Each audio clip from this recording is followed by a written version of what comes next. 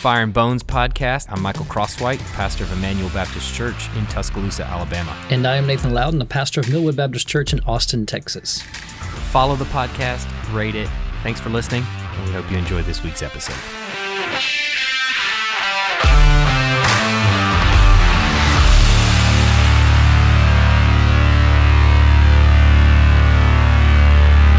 Why do you feel inadequate? I look back at conversations I've had the last few weeks with some people who are not Christians, and I don't know technically that I just would say everything different. You always think about things that you could say better, or questions you would have asked rather than the one that you did ask. But I can't think of anything substantially where I thought, wow, I just totally was not a faithful witness to try to bring someone to see Christ, to see God in a biblical way, using the Bible, talking with them, asking a lot of questions, getting to know them. I don't know that I would substantially change those whole conversations. I could think of other things, other questions I might ask, but you just feel so inadequate. And it seems like it's such common sense to you as a Christian now. Right. And it's like, what is going on? Why are you not even more disturbed by these questions? Yeah. And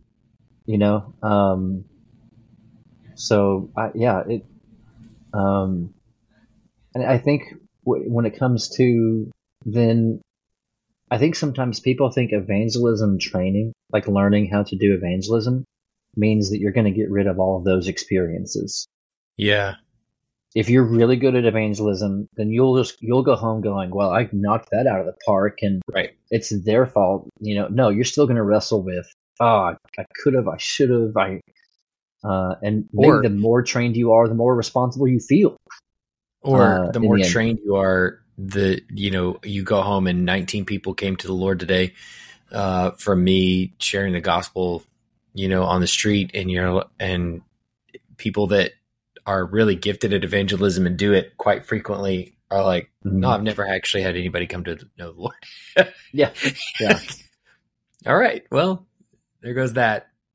Yeah. And why is that? You got Ray Comfort on the street. I mean, you've got his videos. How many out of 10 are like, what's wrong with you? And they keep going. But some people will stop and actually become Christians. Yeah, it's probably pretty. I would say if you were to ask Ray Comfort, and I mean, just having looked at tons of his videos on YouTube, it's pretty rare that somebody it's common that somebody starts to question and goes, "Oh, thanks for the conversation. That's really interesting. I'll have to think about that." It's very rare that somebody is like, praise on the spot. I want to trust in Christ and repent. Yeah, I want to become a Christian. Yeah. In fact, I don't recall seeing one. I'm sure there are some of his videos that say that where that happens, but it's pretty. We'll call it rare. Yeah. So why is that? Like, what is it that we expect? I guess in sharing the gospel, what is it like? Or maybe back up. Why is it that in this particular context, especially in America, sharing the gospel and seeing somebody come to know Christ is pretty rare? I remember being in China in, the country, essentially, out in the hills where people are farming and stuff like that. Yeah. And walking into a village and sharing the gospel, and like 10 people are like, this is true. I believe in Jesus, and I will die for this. Like instantly. Yeah. They were like, what took you so long to tell me this? My dad died, and things like that. And I'm sure that happens here somewhere, probably, but it's not, nearly as common as it is in some places overseas. Why is that? Yeah. Well, depending on who you're listening to, it is happening. here in different places like California with the, what's the guy's name that did the movie? And then they had the mass baptism, at the same place where, what's the name? I can't remember the movie. Or Greg. Laurie. Greg Laurie. Yeah, they had that massive Harvest baptism, Crusade. 1,400, 3,000, something like that. Yeah. Billy Grahamish kind of movement where, those things seem to be happening, and Right. There's reports anyway. But I would say anecdotally in churches that I've seen in context be very careful about the truthfulness of the gospel and practice healthy church membership to protect the gospel and to protect those who profess faith and give confidence and encouragement in faith, that is less. I would say anecdotally, that would be my assessment as well. That happens less often. Why is that? I don't know. There's got to be a number of dynamics. Could we be really bad at it? Could the soil be really hardened for seeds to grow? Like Mark 4. There's a veil that is, Satan has placed over the eyes of those who do not believe, those who are perishing. 1 Corinthians 4, or is it 2 Corinthians 4? I think there's a number of things going on theologically, culturally, generationally. We're definitely in we've been in post-Christian America for a while. There's actually, I'm reading a book called Remaking the World by Andrew Wilson. I don't know if I told you that or if you've seen that advertised by Crossway. But basically, I haven't got to that chapter yet, but his where he's heading is that our world began an ex-Christian surjection in 1776, and one of the key markers was when Benjamin Franklin reworded the Declaration of Independence to say we hold these truths to be sacred, and he changed it to be self-evident. And from there on, our country has taken a trajectory with many other dynamics as well to being ex-Christian, culturally speaking. So, yeah, I don't know, but I will say anecdotally in my evangelism conversations over the years, there's generally there's often more than we think, and an openness to talk about spiritual things. Yeah. But a hardness about being nailed down to anything where someone else is an authority, where truth is absolute, where I am a sinner and I need to repent, where I'm under God's judgment. You start getting into those things and the conversations tend to shift really quickly. Yeah. From openness to, kind of talking about how we view the world and my story. Even just asking someone what the Bible says. Who cares what the Bible says? Or, what is there's no cultural anchor there to be, concerned. Like, oh no, I can't think about what the Bible says. That conscience is I don't say gone, but significantly culturally shifted in the past, 50, 100 years. Yeah. So I don't know. There's a lot of dynamics, but I think one of the reasons we don't feel confident in evangelism is lack of training, lack of practice, lack of clarity about the gospel sometimes itself. There's a lot of things that go into that. So, which I think ultimately has to help us define what do we need to be trained to do. Yeah, that's what I was wondering. As a Christian in any context, in any time, and then in our time, are there specific ways in our time and place? Just like a missionary, if you're gonna go to be a missionary in Turkey or in China, you want to be thinking about customs and languages and context and taking your shoes off at the door and all kinds of things. When you say the word sin, what does someone else hear? When you say the word God, what does that mean to someone? When you say Jesus, does someone know who Jesus is? I was talking to a guy this week, grew up Catholic, and I just asked him, like, we had Matthew 28 open, we're reading it, and I said, who is Jesus? Like, who is he? And the guy he didn't know. It's like, even just the name Jesus, we can't assume anyone knows anything, that we have shared language of words. Yeah, it's interesting too. Like you in Austin, often like we'll have conversations about the subjects you're talking about at lunch, or maybe in evangelism with somebody, and you're describing a culture I don't live in. That is radically different than the one that I live in. So. Yeah. I now, the culture that you describe, I could probably experience very, very closely on the campus if I were to be at UA. Mm-hmm. At least to a degree, you know.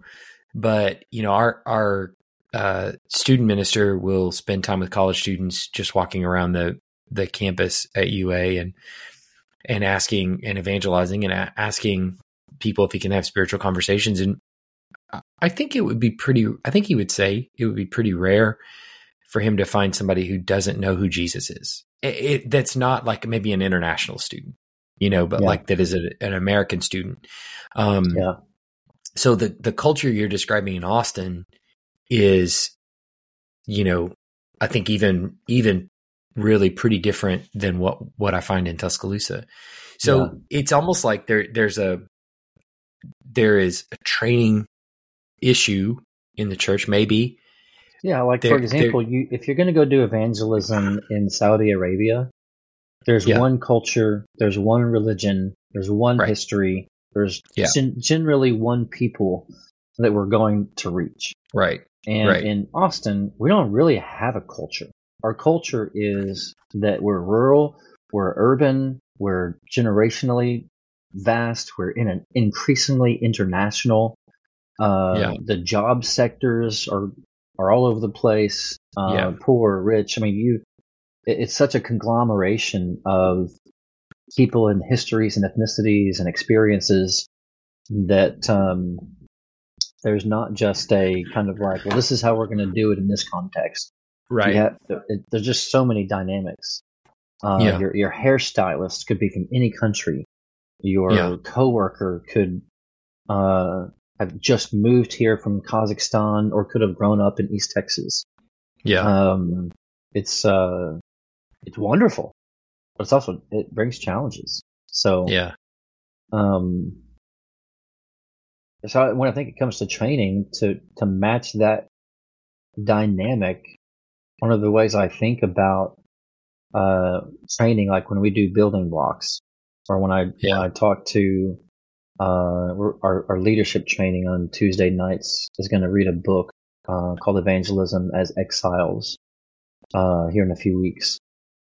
And we definitely think about being a kind of person ready to talk about Jesus, rather than this is how you talk about Jesus in this setting or to this person, or we've done world religion building block at our church, where we talk about Mormonism and Christianity and Islam and Buddhism, and we try to help our church understand. If you meet someone who is from a Near East culture or a Far East culture and they're Buddhist, like, well, how do they think about the world and sin and God? And you can be a little bit more prepared to talk to them if you think ahead. So we try to do that proactively, but there's a sense in which I feel like people have to be good at asking questions to figure out who they're talking to, and then be prepared to say, have you considered, or are you familiar with the message of the Bible? God is the creator, created us. We have sinned against him. He is the center of morality, of truth. and what is good, what is bad. We are all naturally bad. I had someone tell me this week that we're all naturally good. And we have a need to be remedied between us. So you just walk through the gospel, and the need for Christ to come, his conquering death, his return, and you walk someone through the gospel and introduce it to them. The hard part can be, I think, just learning how to land that in a conversation where it doesn't sound like a sales pitch at your front door, right? You know, where if you open the door, we have people coming doing solar panel. That's probably what we get the most at our front door. Solar panel salesmen. And if you open the door and you say hi, one solar panel salesman ever in Tuscaloosa. Oh man, I've got a Rolodex of options in Austin just for solar panels. Just live in a totally different world, but go ahead. I get calls all the time on my phone from solar panel people. But if you open the door, they have a 30 to 60 second pitch to try to get you to keep the door open for a little bit longer. And I think sometimes we train Christians to kind of just throw out our 30-second version, which will just kind of bounce off potentially, because there's no, I don't even understand what you're talking about to someone.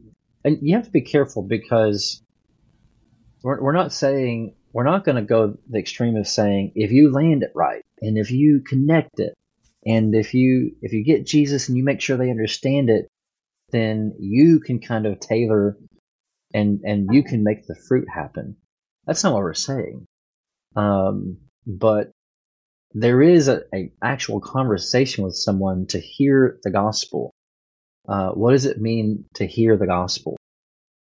Really, in my heart and mind. So I'm thinking about, are we ready to ask questions of people, make sure that when I share the gospel, they're actually able to go, I know what the word sin means. I know what God is, and morality, and those things. That's how I'm thinking. I called you this week, last week. You called me a lot of things last week, but whatever. Is today? When did we talk? We talked last week. I called you last week, and this was totally off, not recorded at all. We had I think it was a 2-hour conversation about evangelism. Yeah, back to the old days. Yeah. This is before we started recording these calls. When we used to just talk for fun and for mutual encouragement. Yeah. So we talked about evangelism for like 2 hours, and my question was, how do you train it? I'm starting to rethink what our purpose is in evangelism, and I think that this is not to Jesus juke you at all. You normally Jesus juke me. So I'm going to, maybe I am. I'm trying to do what you normally do, whatever you call that. I can take it. Yeah. Yeah. I think that what you just laid out is the way we have targeted, at least maybe not, we may not have effectively trained evangelism that way, to ask questions, keep the door open, not make it feel like a sales pitch, but engage the person in what we're saying and doing and things like that, and in hopes that they'll listen and maybe they'll hear. And I'm starting to rethink that whole process. I think that's what we've been doing for a long time. And why do you say that? Because my experience has been the opposite, where my training has been, here's a piece of paper with an acronym on it, an acronym for faith. You've got your 4 spiritual laws, your steps, your track. I've got tracks that we use now that you can walk someone through. So here's why. Because why do you say that? Think of like the 4 spiritual laws. God loves you and has a wonderful plan for your life. Is kind of the opening of those 4 spiritual laws. And all other evangelism, methods, tracks are designed to target a person's need first. right? Which is exactly what the solar panel salesman is doing on your doorstep. Yeah. He wants to expose your need for what he's about to say. Yeah. And he's going to do that by saying, look, is your electric bill crazy high? Yeah. And you're like, my electric bill is crazy high. How did you know that? Yeah. And he goes, well, I know that because, whatever. Yeah. And I can fix that today. And I can fix that today, because what if I told you I can take your electric bill down to zero? And you're like, I want to do that. Yeah. And it's effectively the same as saying God loves you and has a wonderful plan for your life. Well, I didn't know that. I want God to love me, and I want a wonderful plan for my life.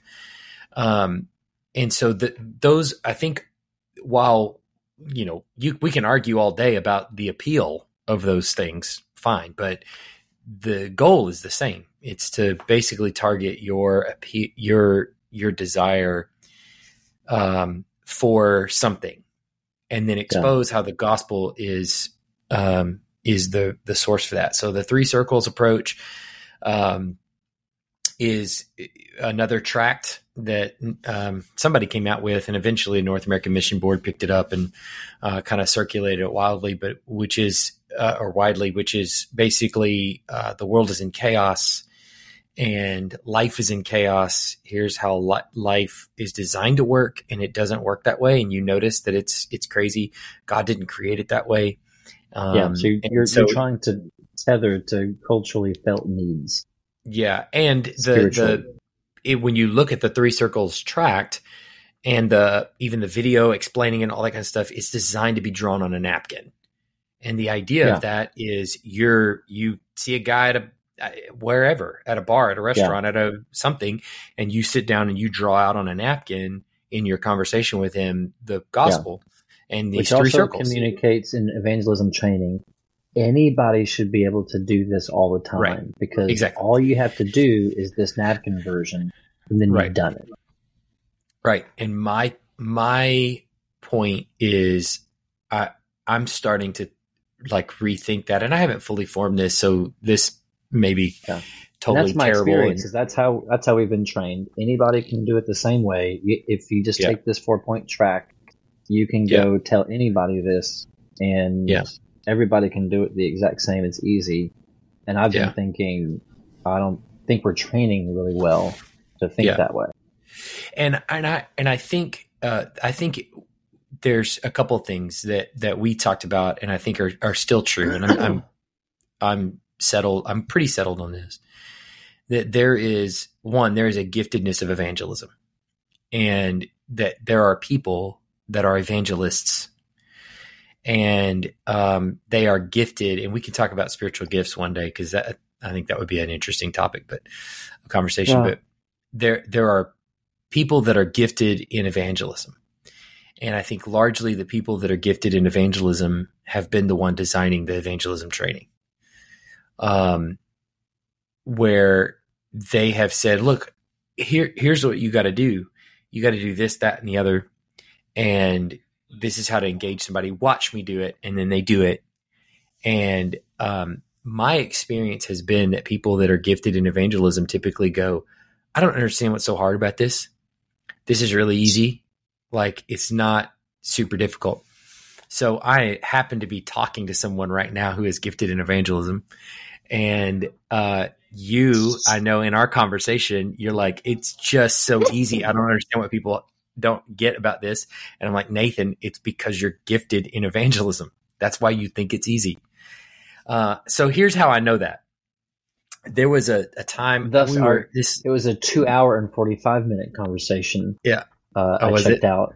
Yes. Where, gifts is a whole nother part of that conversation. Yeah. Yeah. Because there was a long excursus on whether or not someone actually can be gifted in evangelism, in which I shut you down in about, it only took once I got there, it only took me about 20 seconds to shut you down. And you were like, all right. You can see. I remember it like that, but keep going. I'm gifted at argumentation. No, I'm teasing. But so this was probably a couple years ago. typically for us, like when we go to a conference, whether it's the SBC or something we go to together, we'll usually stay together and we'll usually get Uber rides together, share them, and then we'll go wherever we're going. And normally what's pretty routine, I would say routine, but we do it relatively often, is share the gospel with the Uber driver wherever we're going. We get into conversation with them, and we kind of take that into the gospel. Typically ask them where they go to church. If they go to church, do they know Jesus? That kind of thing. And what I've noticed is when I do that either by myself or with you, if you let me control the conversation, within probably about 30 seconds, the Uber driver and I are going to be in an argument about Jesus and the veracity of the gospel and all kinds of other things. And we're going to be in a debate relatively quickly. I watched you get into a conversation. You were in the front seat and I was in the back seat with, I don't know who else was in the car with us. And the Uber driver was like crying when we got to our destination at your conversation with him. And you like, it was just like this very natural conversation with him. And I remember getting out of the car, and I don't even think we talked about this, but I remember getting out of the car and thinking, I could never do that. My own just conversational style is not that way. I don't even remember what you're talking about. The guy it was like, to be honest with you, I can't remember where it was. I remember it was the SBC. I think it was the SBC, and it was at we were headed to the conference, whatever conference it was or convention. And, we by the time we pulled up, the guy was like telling you his life story, pouring his heart out to you. And you were, anyway, sharing the gospel with him. And I remember getting out thinking like, man, I've never not once had a conversation like that ever. Never. Like my conversations with the gospel normally end up in you can probably imagine this adversarial relationship where I'd be like, no, and the guy's ready to pick up stones and throw them at me and starting a riot. I don't know. I don't know. Like that tends to just be, and I don't know how to not do that.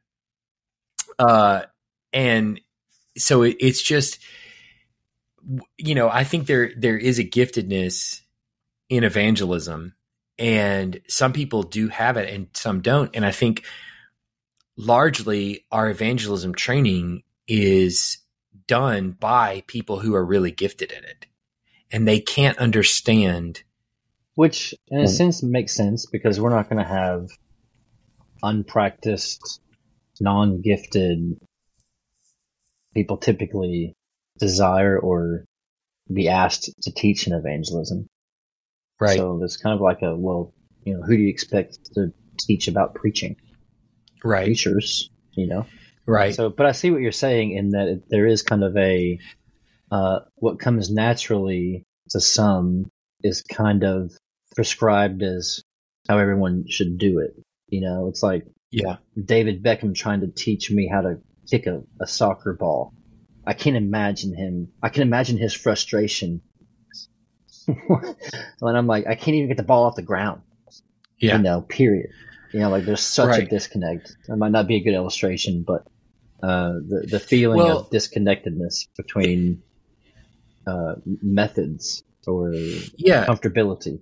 Yeah. If you notice, like in the history of, it's not a bad illustration. Like if you notice in the history of sports, the coaches that tend to be revered as the greatest coaches were not the greatest players.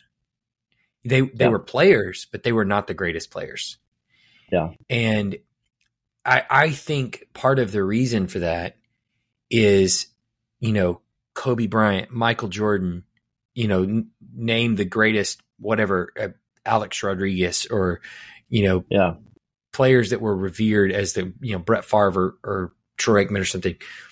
These people would not be even, they would not even attempt coaching, mainly Tony because, Romo. No Tony Romo, but one of the greats. When they get on the field, they pick up a ball. They're like, you just do it, man. Yeah. Just grab the ball and put it in the hoop. Like, it's not that hard. Kick the ball right here and it goes in the net and it bends and it curves and it just do it. Lionel Messi, I don't expect to go into soccer coaching. Like, he just, they're at a level, or they think about the sport in a way that most people don't think about it. And they understand it in a way, and their body does it intuitively in a way that that doesn't make sense to anybody else. Well, I think it's true of fair. evangelism as well. I think that's fair, but to take the analogy one step further, and then we can leave it. But like Kobe Bryant, natural talent. You can't teach Kobe Bryant. You can't teach people to think like him and shoot like him, and you can't just. But Kobe Bryant didn't just wake up and go to the NBA. He's well known to be the kind of guy who is there an hour before practice and an hour after practice. And when they get in to a city at 12:30, in the morning, he goes to the gym for an hour, and just obsessed with getting better. Will shoot 60 points in a game and stick around and shoot after the game. That. There's Here's also the problem the with level that. of I've heard the same stories too. Trying to get better. And I know that. Here's the problem with that, though. You don't hear the stories of people that did that and didn't become Kobe Bryant. You will never hear their stories. I spent 8 hours in the gym every day before and after practice, the same amount of time as Kobe Bryant, and I did not turn into Kobe Bryant. You will never hear their stories. Do you know who Bruce Waltke is? You heard that name before? Sounds familiar. He's a Bible scholar. He's an Old Testament scholar. Yeah. And I was trying to find an athlete in my mind. Yeah. Yeah. But Bruce Waltke is a Bible scholar, and he came. I remember one time he came to a seminary that I was at, and he did a lecture series for the entire week at seminary. And the professors at seminary were really enthusiastic about having him there and all that kind of stuff. And that was before I really understood who he was. But one of the professors was talking to our class about him, and they were like, he's a really amazing man. And when you talk to him about his, scholarly endeavors, he'll tell you that he thinks he's normal and everyone else is just lazy. And my experience with everyone who is gifted in a particular area, they think that they are normal and that everyone else is just lazy. Mm-hmm. And that is not true. And I think that people find it easy to work at what they're gifted at. I would say it's not the whole narrative. It is true sometimes, but it's not. Maybe. You can't single down Kobe Bryant as an example. Kobe Bryant has probably found it very easy, or not maybe as hard as somebody else, to spend that amount of time practicing his jump shot because he's gifted at it. But you've got guys like Allen Iverson who you're like, hey, dude, maybe if you would have gone to practice, you could have been Michael Jordan. But Allen Iverson was also one of those people who was naturally gifted and relied on his giftedness. Maybe exactly didn't practice as much, and maybe he could have been the best ever to do it. But with his giftedness, he was still one of the greatest. But no, break away from that analogy because that's not where I want to talk about. Take this to the local church, back to the local church member. That's what I want to do. So, what I think is really important in what I'm coming to in evangelism training is, as we think about just your regular everyday Christian, someone who's not gifted in evangelism and who doesn't know that they're gifted in evangelism because they've never really done it. I think we have to go back to just some very simple things, because what I don't see in the New Testament is Paul going, hey, you know what you really got to know? You got to know the ins and outs of this pagan worship practice over here. You got to really know Baal worship, and you got to know the ins and outs of Gnosticism before you can share the gospel with a Gnostic. He doesn't say that. Like, the New Testament is replete with examples of this is the gospel. This is the good news of Jesus. Yeah. Your job in evangelism is merely to bear witness. That's it. Yeah. That's all you're doing. You and your presentation doesn't need to be smooth, or it could be the smoothest thing. It doesn't matter. Yeah. What I see filling the pages of Scripture is like when Paul goes into Philippi and shares the gospel with a group of women who are there, and the Lord opens Lydia's heart to pay attention to what's being said. Luke specifically makes that claim on the pages of the Scriptures. So what that tells me then... Hold on. That's our belief about everybody. That's our belief about anyone who becomes a Christian. If the Lord doesn't open their heart, time out. You can forget it. Pause for just a second. That's not unique to Lydia. No, it's not unique to Lydia. That's what my argument is, that's everybody, every evangelism conversation you get into. So I think there are some basic tools that a Christian needs to know in order to just bear witness, to be a good witness for Jesus. One is you have to know what the gospel is. So I think that there are good tracts out there that you can know, that you can have in your mind or even keep with you, that remind you of what the gospel is, and just it are good little helps and tools and things like that. And it's great. Like, you know what the gospel is. Yeah. So that, this is what I need to share if I'm going to actually bear witness to the gospel, the good news of Jesus. So I think that's one thing, but then the other is you just need to stand up for the truth of the gospel. That's really it. So in the event that you're talking to somebody who contradicts something that you know to be true about the gospel, you just need to correct them. No, I don't think that's true. I think this is what is, somebody's going in, the government's going to take this and that from us, and all of a sudden we're going to a one world currency, and then all of a sudden the Antichrist coming in, and then you need to stack up on your weapons, and you got to store up all your food, and you can simply go, actually, I think that that's not what the Bible tells us to do.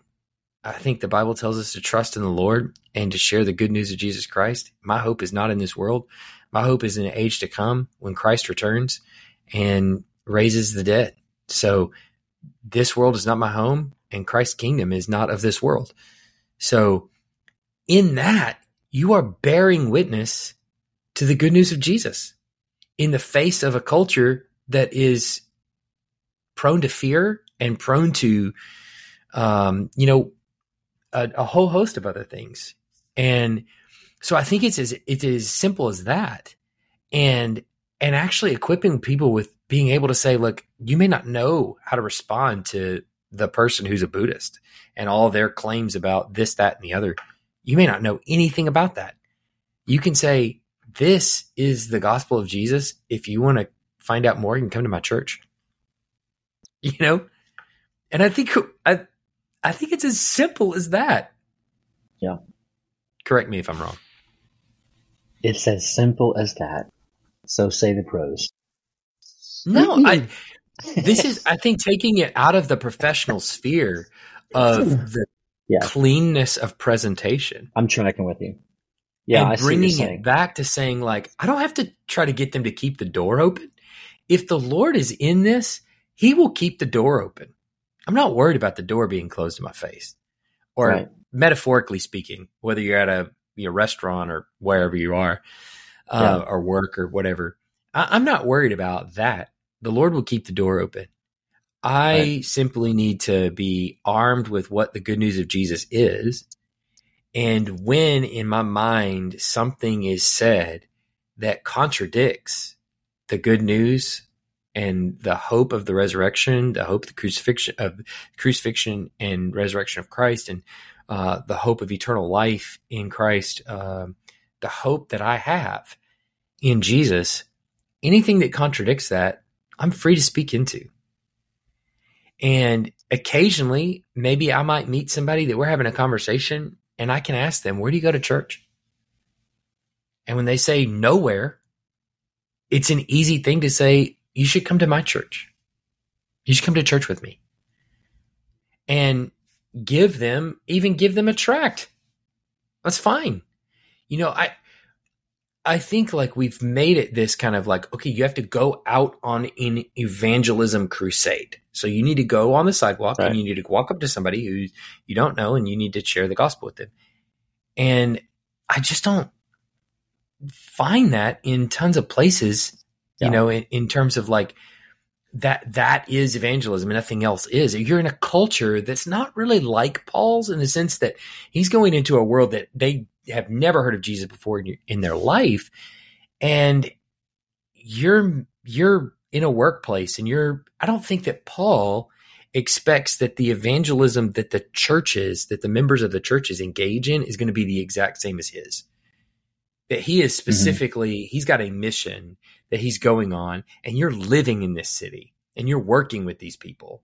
And I don't think he thinks his evangelism is going to look exactly like your evangelism, but yours is going to be, in the workplace, and yours is going to be with these people that they worship in various other places, and you're simply going to be bearing witness. And I think that's why Peter puts it the way he does, like always being ready in season and out of season to give an account for the hope that is within you. That's what that is. That's evangelism. Yeah. Agree. Like, what is evangelism? It's telling people the good news that Jesus has come to die for us, that he's raised from the dead. Believe in him, you'll be saved. You can be at peace with God and be forgiven of your sin. Pretty simple. And it is a simple message. But I think here's going back to the door-to-door salesman. So I'm agreeing with you that we can significantly overcomplicate things. Those who are gifted can often over assume that other people will be able to catch things easier. We need to be able to coach people where they are.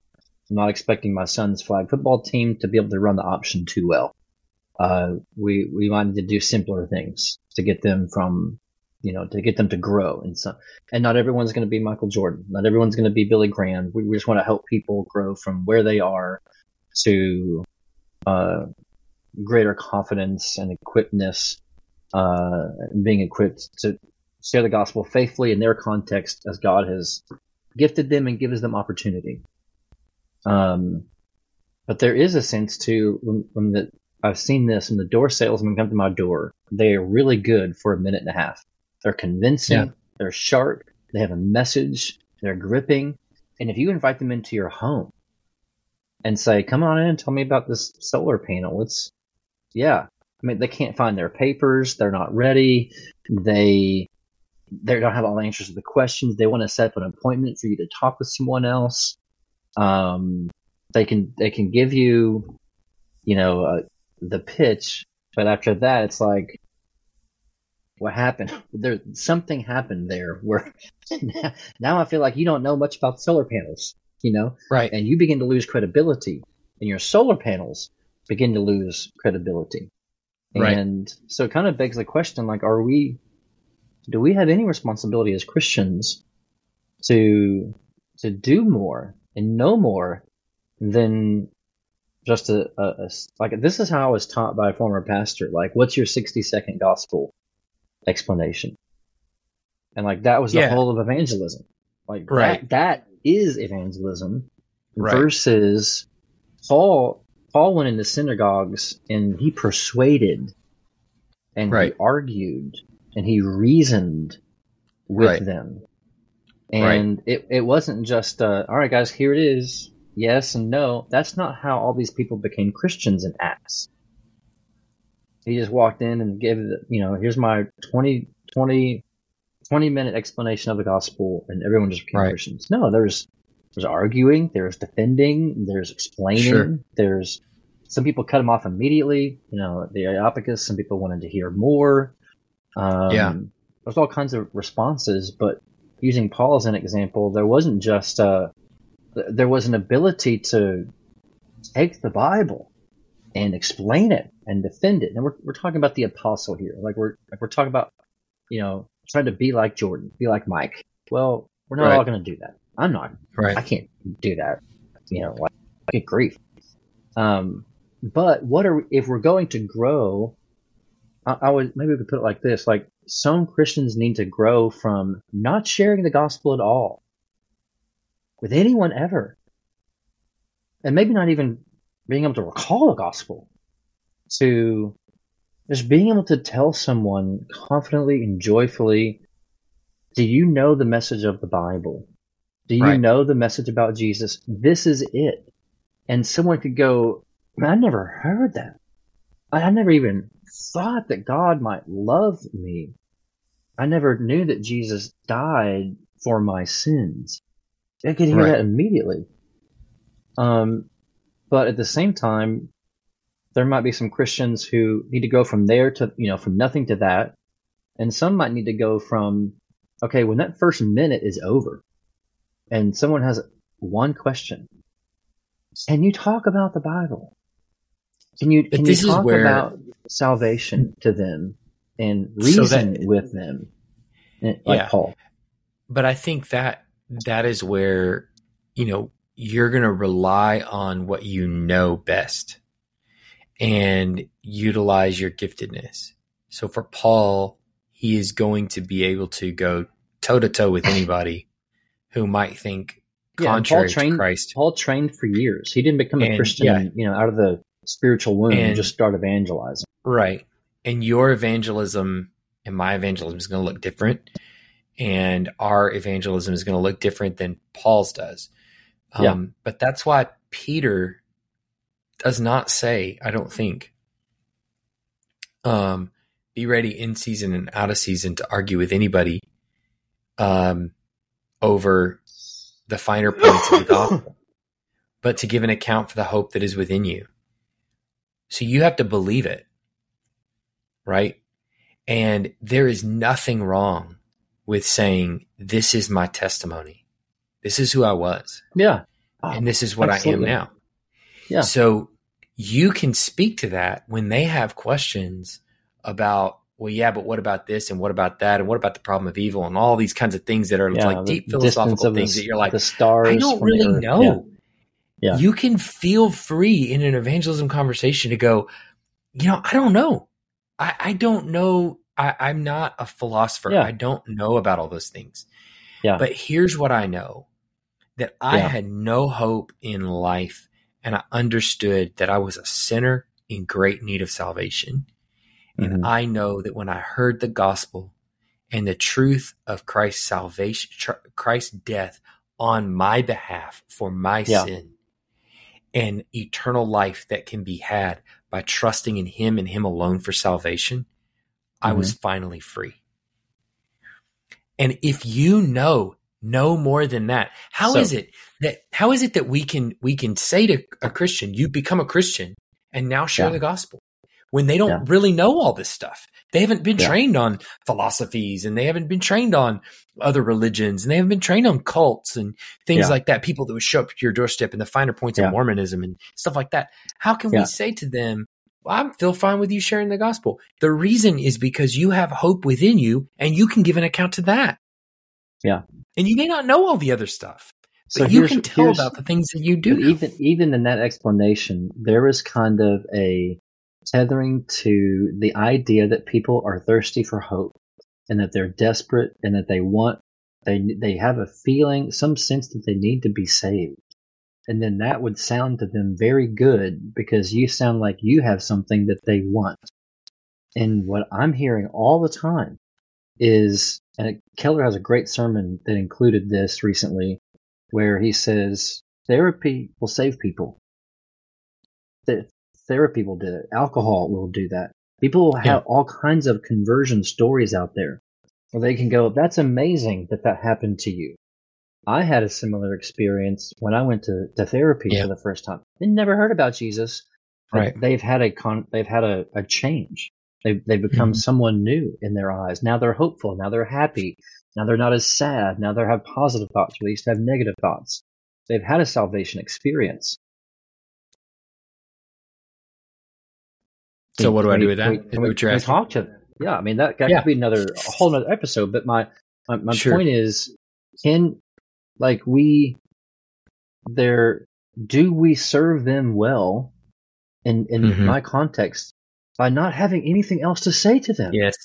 Yeah. By not being able to talk to them. Is that the end of our, can we just go home and go, God, I did the thing. And I know that's not what you're ultimately saying, but that's the rub there. Can you go home and say that I bore witness to the good news of Jesus Christ? Of course you can. But of course you can. I think at the end of the day, at the end of that conversation, when they say, therapy saved me and alcohol saved me and XYZ saved me, whatever it is that saved you, you have to remember, Christian, that at the end of their salvation is death. What happens then? So you say therapy saved you, but you're going to die. Yeah. So I'm not talking about.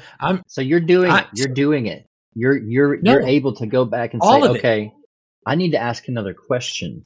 I need to take this farther, and it's the basic tenets of the gospel. I think so. This is not the depths of philosophy to say you're going to die. What about that?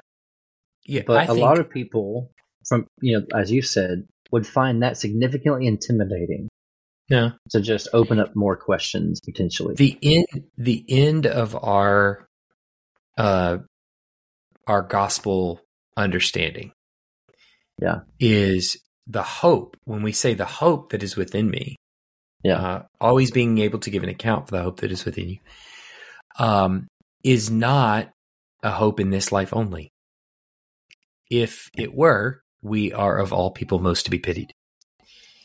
So remember what you're telling people, the hope that is within you is not a temporary lifetime change. Right. So I'm not talking about a hope that is over when I die. Yeah, that is therapeutic. So anybody that you're talking to who is not fully placing their trust in Christ alone, that you evaluate based on the conversation you have, is not a Christian. Anything they offer you, anything they tell you, I know what you mean because I went to therapy, I went and this really helped me to da-da-da-da-da. The answer to all of it is, and then you die. And then what happens? Right. I think you're getting to make my point. I know we'll wrap this up, but that's a stepping into now reasoning with someone and being able to recognize they heard my pitch and they think that we're equals. They think that now we've both had the same experience, and I have to be able to go, whoa. I've already given the gospel, and they've said they've had a similar experience, and they're just as lost as ever, but they feel very comfortable. Still, they're not bothered. Their conscience isn't pricked about their sin or anything. Now you have to enter into a reasoning conversation with them, where you got to start to ask some questions and throw out some principles of Scripture to see, you're not safe. You're not. I don't saved. think you do. I don't think you do at all. I think essentially your goal in the whole conversation, anytime you're talking to somebody about the hope of Jesus, is to say, I'm telling you can have eternal life. Is what you're offering me in counseling eternal life? And they're going to say no. You should come to my church. I mean, that's what I'm saying is like, I think we can turn it into this massive pitch, of listen to what I'm telling you, and I hope you pay attention to me and make it compelling. You got to say these things in the first, 2 minutes. And God forbid, I've heard sermons preached on, don't say it worked for me. because philosophically this is what they're going to say and da-da-da-da-da. Yeah. And some people that I revere a lot preach and say, don't tell anybody, it worked for me. Say this other thing. Well, there's again, it's some of the semantics. Like, there's a difference between sharing your testimony and say, this actually affected my life. Right. And when you're sharing the gospel, making the whole crutch for your whole pitch that it worked for you. There's a difference. I get it. Yeah. How you talk to people. Yeah. So if your whole pitch is this worked for me, I'm like, okay, well, no, that's not how we arrive at truth. We shouldn't invite anyone to think that way. Right.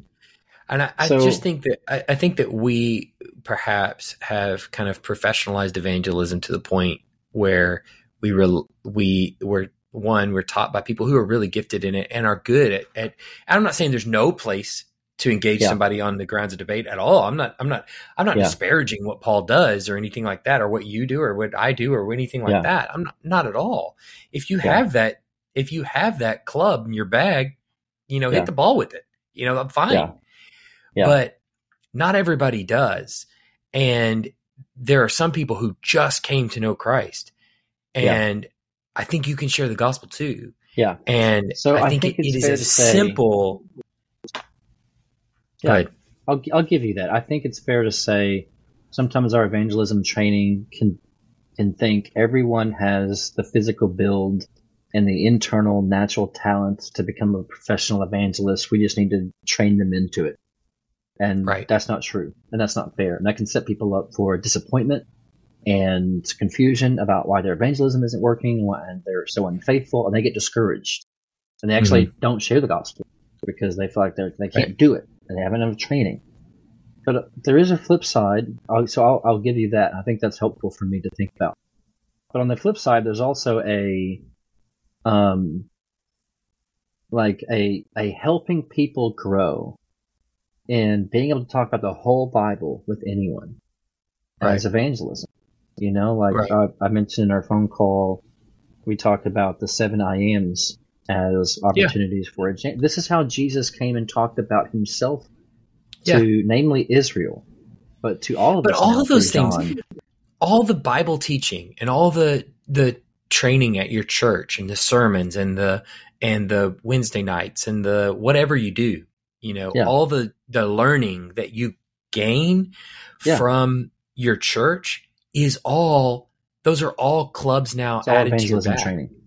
Yeah, it's all evangelism training. So now you go into a conversation, you're used to basically just telling your testimony and handing them a tract and inviting them to church. And now they have a conversation about, well, I don't really think, I think the Bible, was written, in 300 AD by a whole bunch of people. They decided what they were going to put in the Bible and all this kind of stuff. And then it was attributed to Paul. And then you're like, well, actually, there was a lesson that my pastor taught on this past Wednesday about the validity of the Bible. And I think you should listen to it. It's on this podcast or here, or it's here's what I learned, or all these things become now clubs in your bag, that you're using in evangelism. So it's everything you gain. If you learn how to just basically just bear witness to Christ and give your testimony, maybe you give a tract and invite them to church. Now, everything else you learn in church is just clubs that you're adding to your golf bag. Yeah, it's all evangelism training. Yeah, I 100% agree with that. But there's nothing wrong, and it's helpful to take people to learn, like, how do you are there ways that I can listen to people and help them see the gospel through what they're going through? Some people, when you talk to them, they've just been significantly abused. How do you talk to them?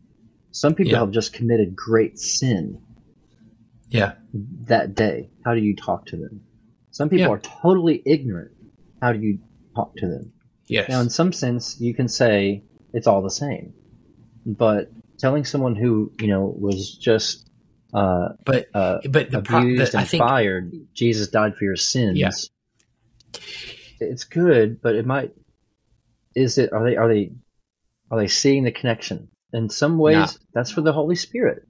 Again, it's not for us. Seriously, in some ways, You're having a real conversation with real people. You're in that conversation with the person who lost their job, and you're saying right now, you're saying as someone who's gifted in evangelism, it's good, but it's just not the best. But God didn't put you in that conversation. He put that person in that conversation. 100%. They don't have that giftedness.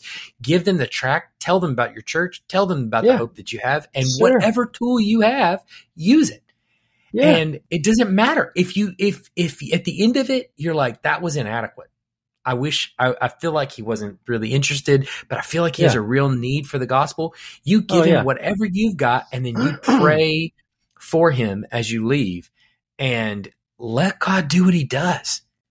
Yeah. And because he didn't put Nathan in that conversation, and Nathan would have told him a billion different things that would have been super helpful, I'm sure, and may have even brought him to Christ. Who knows if Nathan had been in that conversation, but God didn't put Nathan in that conversation. He put you in that conversation, and you are not gifted in that way. And you did not have those things in your tool bag, and you give him what you've got. So it's instructive to even the most experienced, mature Christians that you're going to be in situations where you find something like, I've never studied this worldview that they have. Well, you're not ill-equipped to talk to them. But you might constantly be finding people who are, engaged in a certain kind of false hope in the world. I think it would do you well to learn more about that, so you could talk to them more often. So everything becomes a tool. It's a false dichotomy to say evangelism is just this, do this. You don't need anything more. That's not true. But it's also not true to say you really can't evangelize unless you have all these tools in your bag. Yeah. Both of those things are true. Yeah. I wonder, and we're going to find people in our churches who are all over the spectrum, more gifted or trained. I've seen people at our church grow in evangelism, probably more often from doing it than a class. Yep. But I would also say people tend to take what they've heard and apply it when they practice it over time as well. Start with the basics. You don't go to a 6-week class and then you can just regurgitate it all. No. In some conversation. Start with the basics. Know and confess the gospel. Know and confess the gospel to somebody who doesn't know and confess the gospel. That's it. And then grow. Mm-hmm. The more you do it, the more you grow. Just bear witness. See where the conversation takes you. That's, that's it. And don't feel like I have this, I got to put a notch on my spiritual belt that says I've shared the gospel with these number of people, and that's, you can see, look, this is how often I have conversation with pastors. Sometimes that's what it becomes. It's like, I shared the gospel with 10 people this week. Great. I guess do you want a pat on the back or like what? I don't understand, trophy. Yeah. Yeah. Like, what does it become to you? Like, that's not what we're doing. We're just, talking to people that we recognize, man, they're missing something that I have that I wish they had, and I had a conversation with a person in my church this week that said, she was at a place in town and the person was like going on and on about all that the government was going to do and how scared they were and, got to build a bunker. And she was just like, I actually have hope in Jesus, and this life is not what I'm living for. And so that doesn't bother me, and I think God is in control of all this. And so I'm not worried about that. And that's great. Yeah, that's fantastic. That is a testimony. And it's like, it takes courage and boldness to do that. That is love. Would you say that is all the gospel? No, not at all. there's more to the gospel than that, sure, but is that bearing witness to the hope that is within you? Absolutely, it is. Yeah, and it's applied. She saw the person, and she heard what they were saying, and she saw how that they were saying was contrary to the gospel, and she, interjected with the truth, and she may not have been able to have more of a conversation, and he might have shut the door and whatever, but that's fantastic. Mm-hmm. If maybe she had a tract in her back pocket, add that to her toolbox, and now all of a sudden there's a tract to go with it, an invitation to church, and all kinds of other things. And you don't have to have had a 45-minute building block on how to respond to people who are government conspiracy theorists to have a conversation with them, because what she was responding to wasn't even the government, right? As much as it was hopelessness, right, and fearfulness, right. And so that's actually what I'm wanting to do. Then, when I think about evangelism, often is untrain people to think you have to listen for. Oh, they're talking about the government. I got to get all my government. I got to go to Romans 13. I got to go to Revelation 11. That I have to have a conversation about the government. And you actually hear, no, this person sounds thirsty. This person is starving, or this person is arrogant. Yeah. And so talk to them, witness about the kingdom. But you know what else it does too? What I think it does too, when you you deprogram those kinds of things out of people, where they're thinking like professionals, and instead they're thinking just like bearing witness, that now they share they've talked to this government conspiracist, and they basically said what she said, is, I think this life is not my own, whatever. The next time they're in church and you bring them to Romans 13 and you say, here's what the government is able to do. She starts thinking about that person that she met. And she's like, oh man, next time I talk to him, if he brings that stuff up, I'm going to have Romans 13 back there, because that's really helpful. And so she starts thinking, now all of her training, all of her teaching that she's receiving has now become evangelism training, because she's thinking about the people that she's been talking with. And she's going, oh man, the next time I'm there. And so, she goes to the place and she goes, you said that to me yesterday in the parking lot, and I went to church and I heard this, and I think this is really helpful. You need to read this. Yeah. And so now she's like taking her teaching and giving it to other people and furthering the conversations of evangelism, and all of her or been listening to teaching and learning, and and all of her learning in the Bible has now become evangelism training, as she's thinking about the people that could be benefited by what she's hearing. Yeah. When we do evangelism training, I teach people one of the best ways you can prepare to share the gospel every day is just read all of your Bible every day. Yeah. Yeah, I just can't describe the number of times when what I read one morning is what I shared with someone in the afternoon. Of course. And it's not always the 60-second, God, man, Christ response, but it gets to that, and we can't do such training where you're like, okay, when you hear about someone talking about the kingdom, you hear someone talking about the government, then you have to tell them the gospel of Jesus as the king, and you have like a special gospel for that. Right. No, that's not true. That's not what it means. You can grow in that. You can grow in being more prepared to talk to anybody about anything.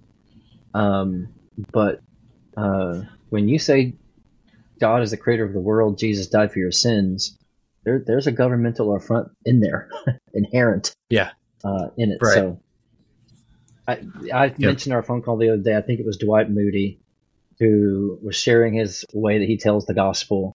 And a woman came and approached him and said, I don't really like the way that you're talking about sharing the gospel. I don't think it's really helpful, or it's kind of annoying. And Moody asked, what's your way of sharing the gospel? And she said, I don't have one. And he says, I like my way better than yours. So, I think our great problem, this is helpful to think about, well, what do we do when we train? But I'll tell you, going from nothing to something is often what we're trying to do. Yep. And the going from nothing to master's level philosopher gospel is not what we're trying to do. Right. That's not what I'm trying to do. That's not my problem. is we have too many immature people sharing the gospel. That's not my problem. Right. My problem is we have a lot of people having a hard time talking about the gospel. Yep. God help us. Absolutely. Agree. See you next week. All right.